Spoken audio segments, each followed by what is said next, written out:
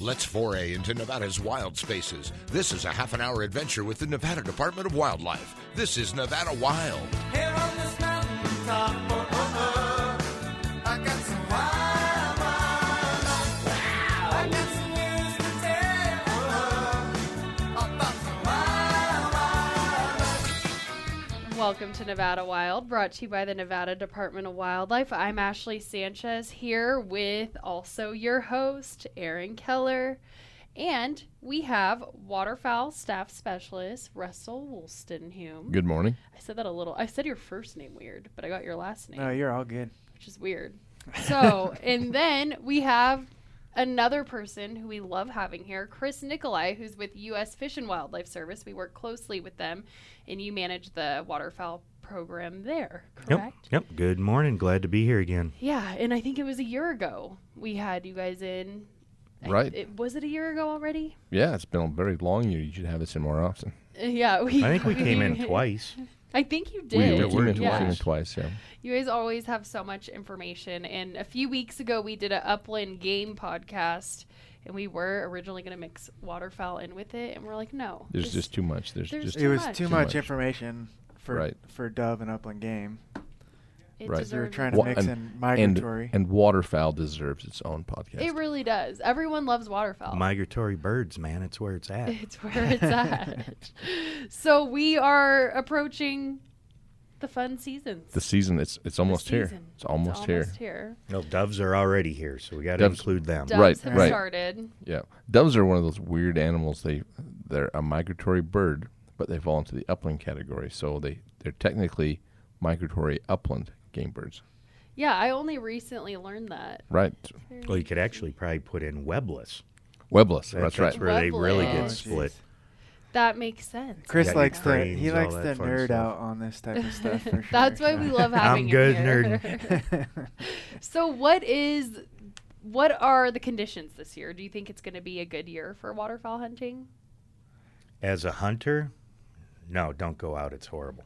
No, but honestly, no, these are some of the best conditions I've seen in the 18 years I've lived here. So I'm pretty excited for this year. It's looking really good out there in the marshes.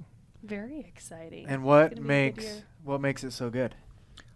I think it's, I've got to help with the aerial survey again this year, so I got to see most of the wet spots in the state back in May, and then I've been out banding a lot and traveling around seeing places. But one, water.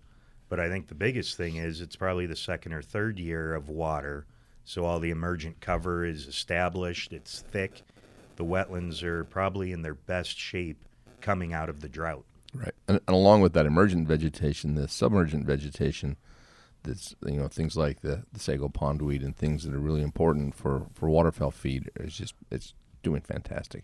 Right. So for anyone listening, you're talking about plants that grow in the water and then plants that grow out of the water. Right, the things that emerge from the water would be the emergent, Right. of course, and the submergent are the things that are in the water itself. Yeah, right. Yep. So emergent stuff would be like bulrush and cattails, alkali bulrush, which everyone calls nutgrass.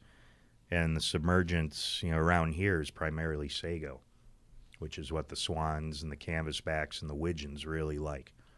I learn something new every time you're here. That's why That's we're the I didn't- goal. yeah, That's why we're that's here, the actually. goal. I know. That's why we I get didn't know paid the that. big bucks. It's true.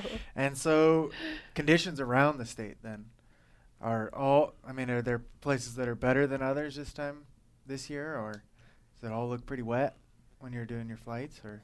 Yeah, when I did the survey this spring, everything looked really good, and we've got a lot of really good managers out and around the state right now. We got guys down, on your property at Mason Valley. They're doing an awesome job with habitat. We've got, federal refuges as well, Pahranagat and Ruby and Stillwater are all actively doing wetland management projects. You might know more about Kirsch and stuff, but we've probably got more waterfowl wetland managers busy in this state than probably ever in history, Right. I'd say right and, now. And the WMAs are very similar. There's a lot of projects going on.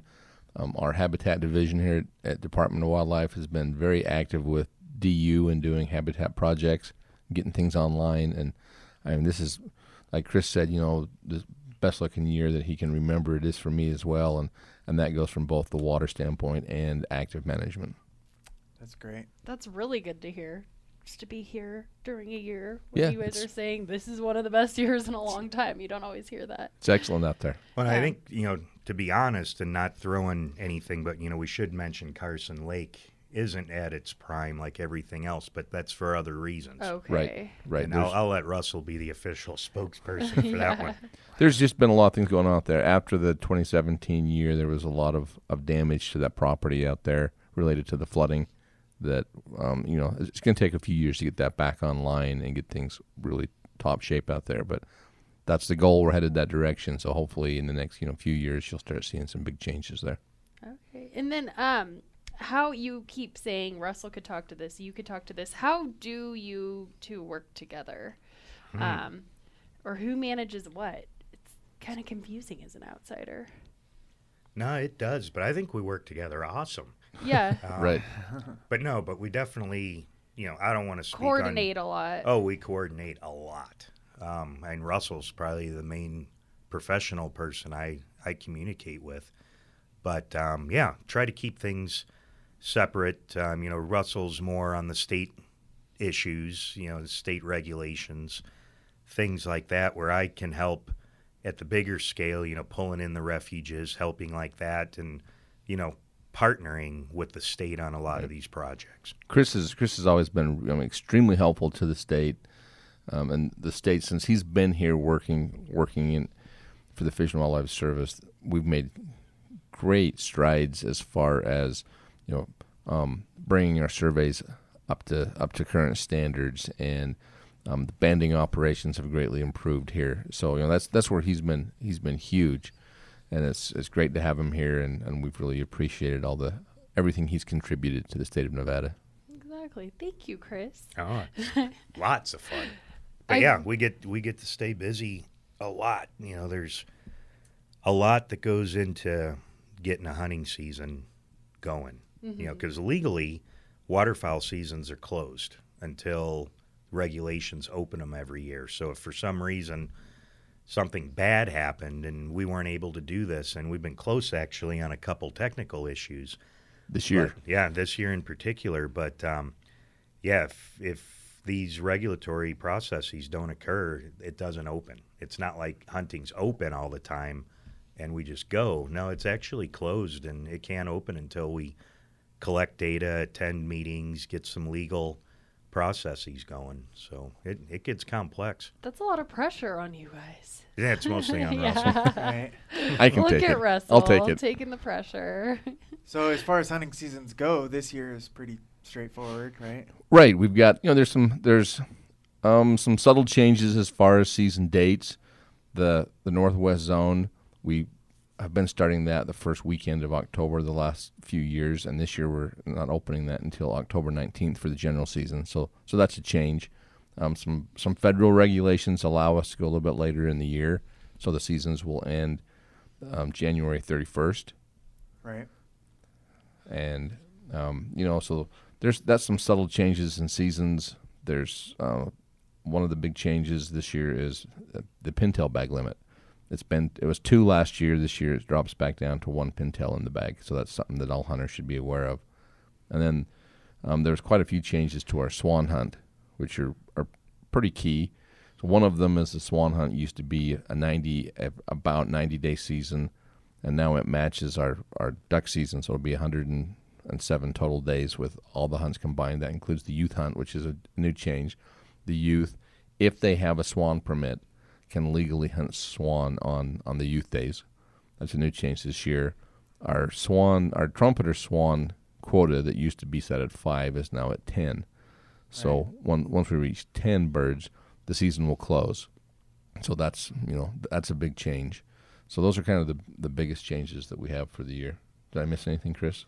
No, and I was just looking at the regulations here. One change is for the Northwest Zone is we don't have a split any longer, right? That's right. The first time this has happened in a few years. For the Northwest and the South, because of the season shifts, it took away the split this year in those zones. There's still a split in the Northeast zone. Right. What do you and mean that's when for- you say split exactly? The season stops for a certain period of time. and then starts back up. Right. Where we don't have that now. Right. What were you gonna say? Oh Sorry, no, Aaron. I was just gonna explain it. Yeah. Okay. No, you got it. Yeah. So we take out a couple days based on the federal framework Right. to where the season can end on a Sunday. And what that does is it allows the youth days. So by the framework, we can have a total of 107 days.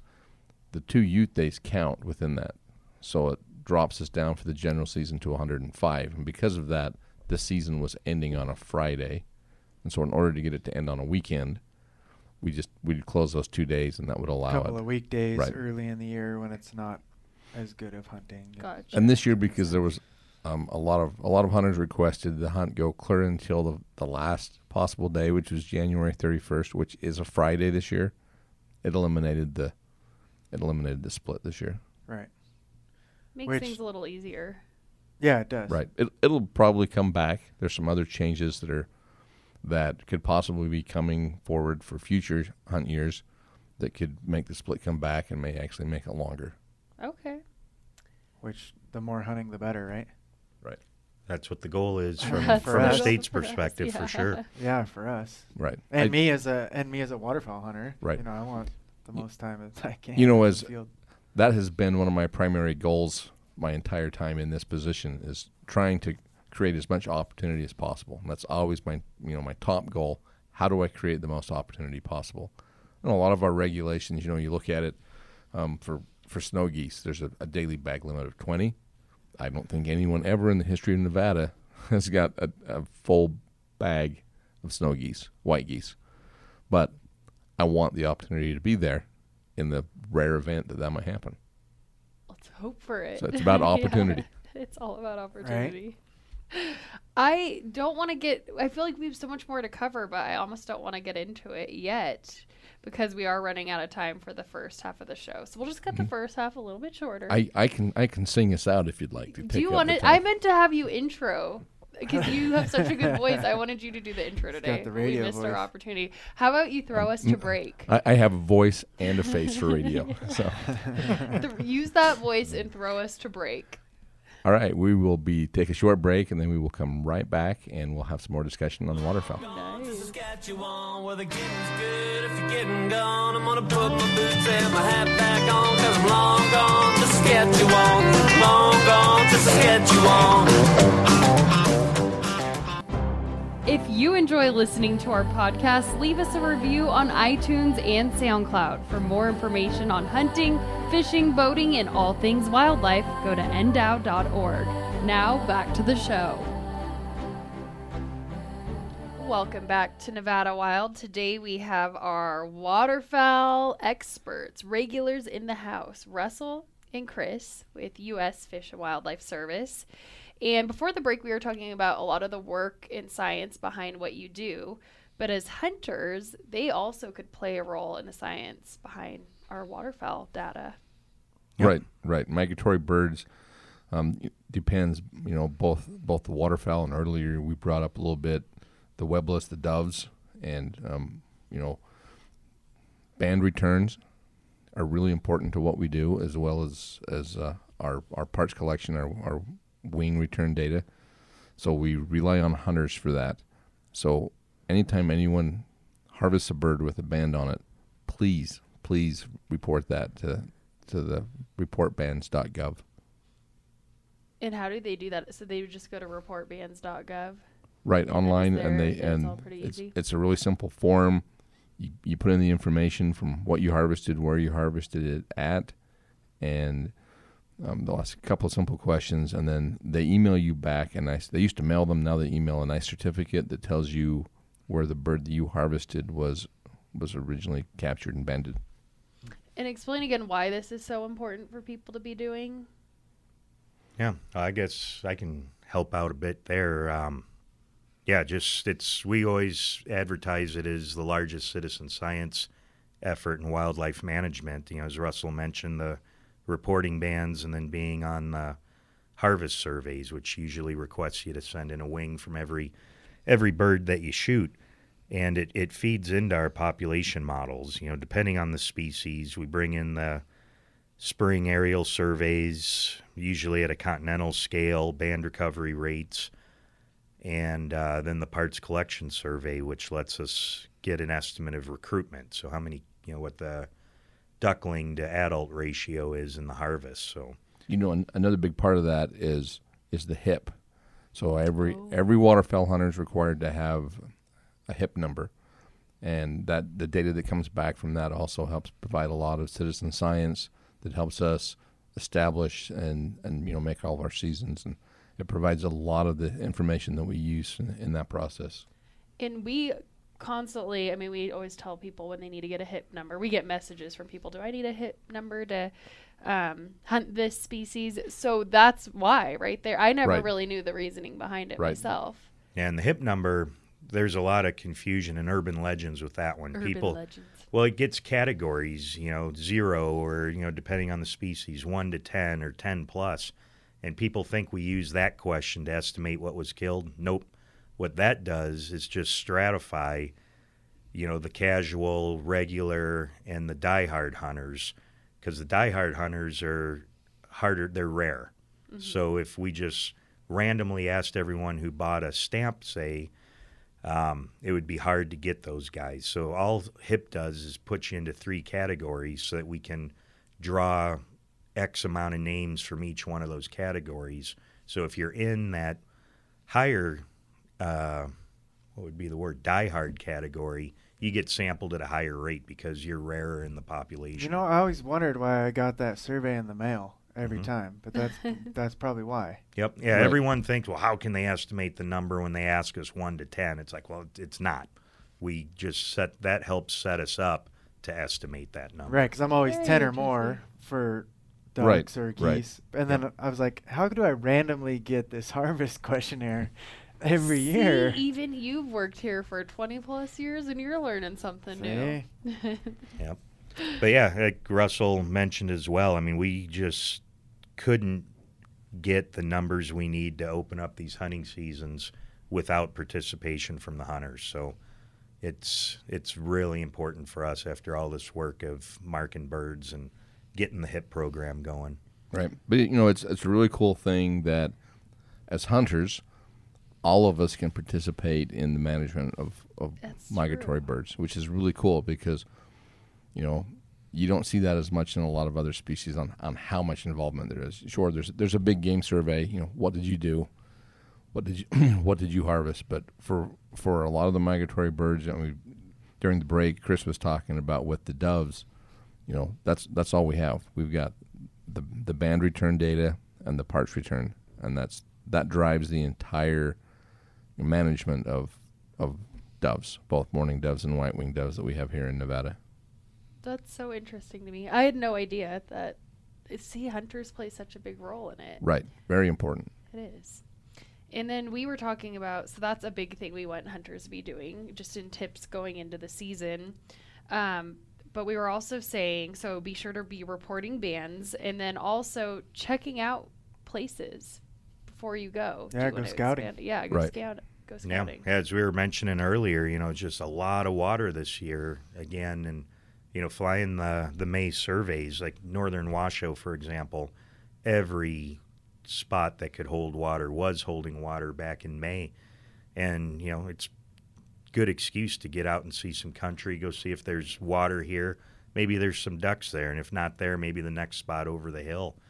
And, as we were talking earlier, too, during the break, the conditions are really good right now before the fall storms come, get on these good roads and go look for these places, and you might find a secret honey hole to last you until winter shuts us down or the season's end. Right. And anywhere there's water, there's going to be birds. One of the things that every time I've ever been up around Hobart Reservoir, I always see a raft of diving ducks up there. Now the state parks has restrictions on where you can hunt, but there is a corner of that you can hunt, and I've always told myself, I want to hike in there and hunt that.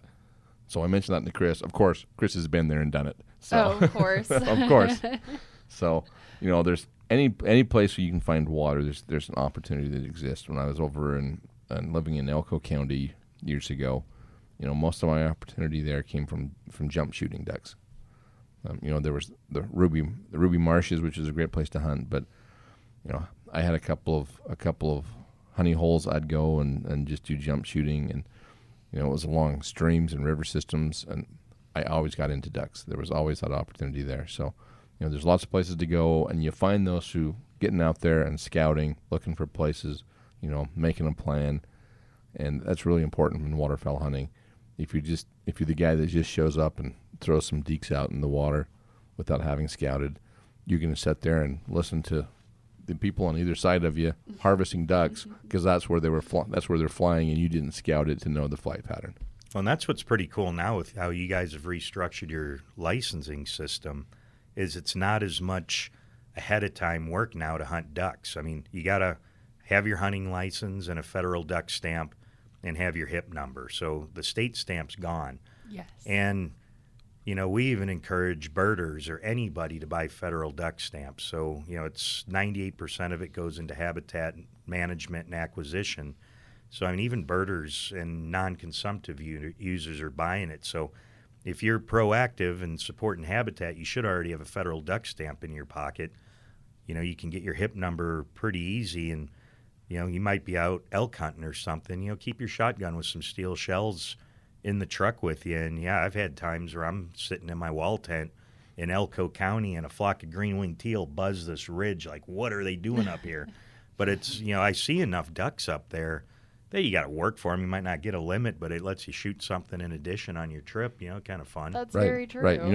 There's nothing better if you get your big game animal early in your hunt, and you still want to camp out the rest of the week that you have off.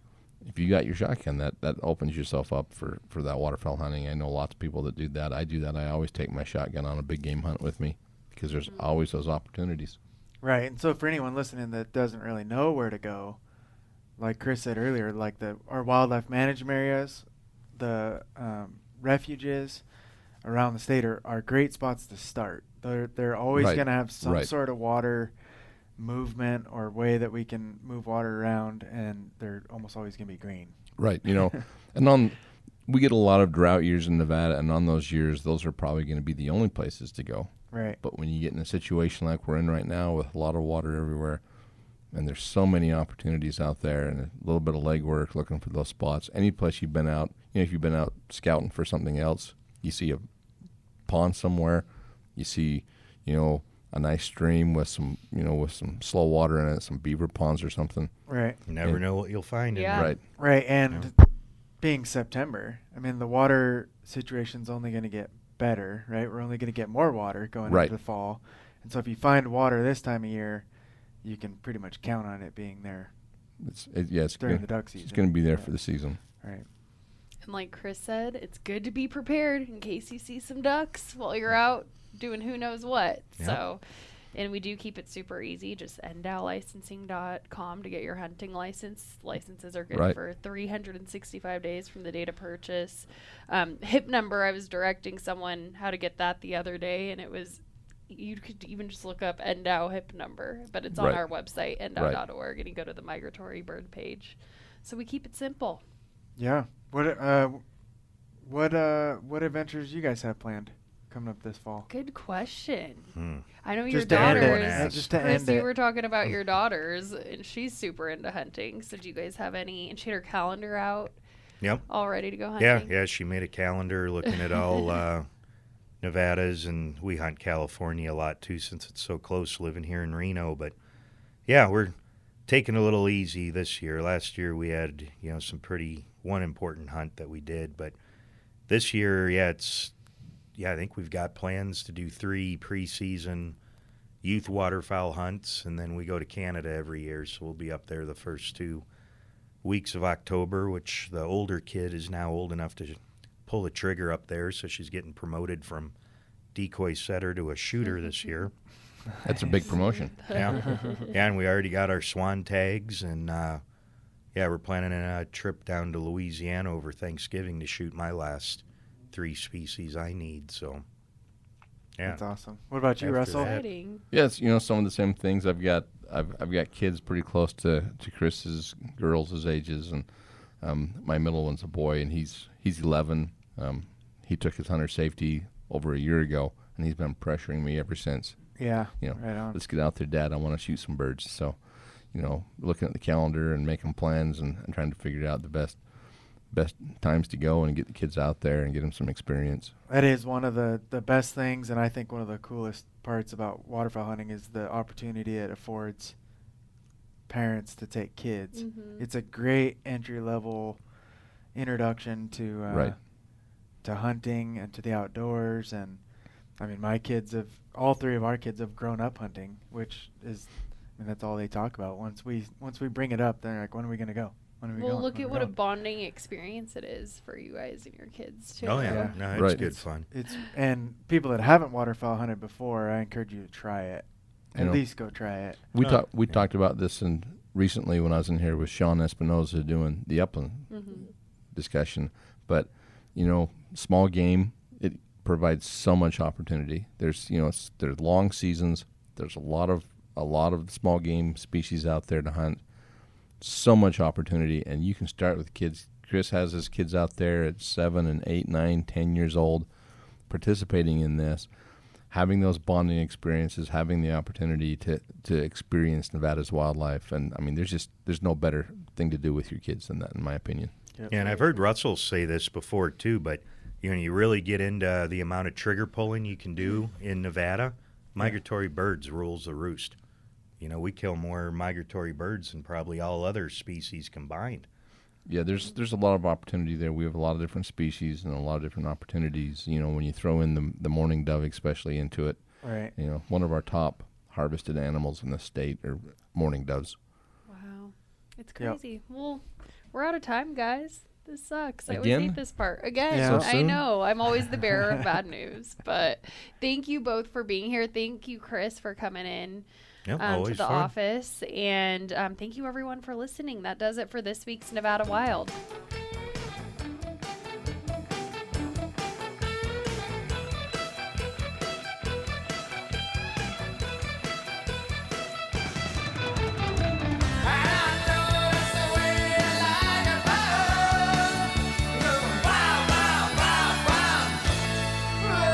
Join us again next week for our next adventure, Nevada Wild. It's a production of the Nevada Department of Wildlife.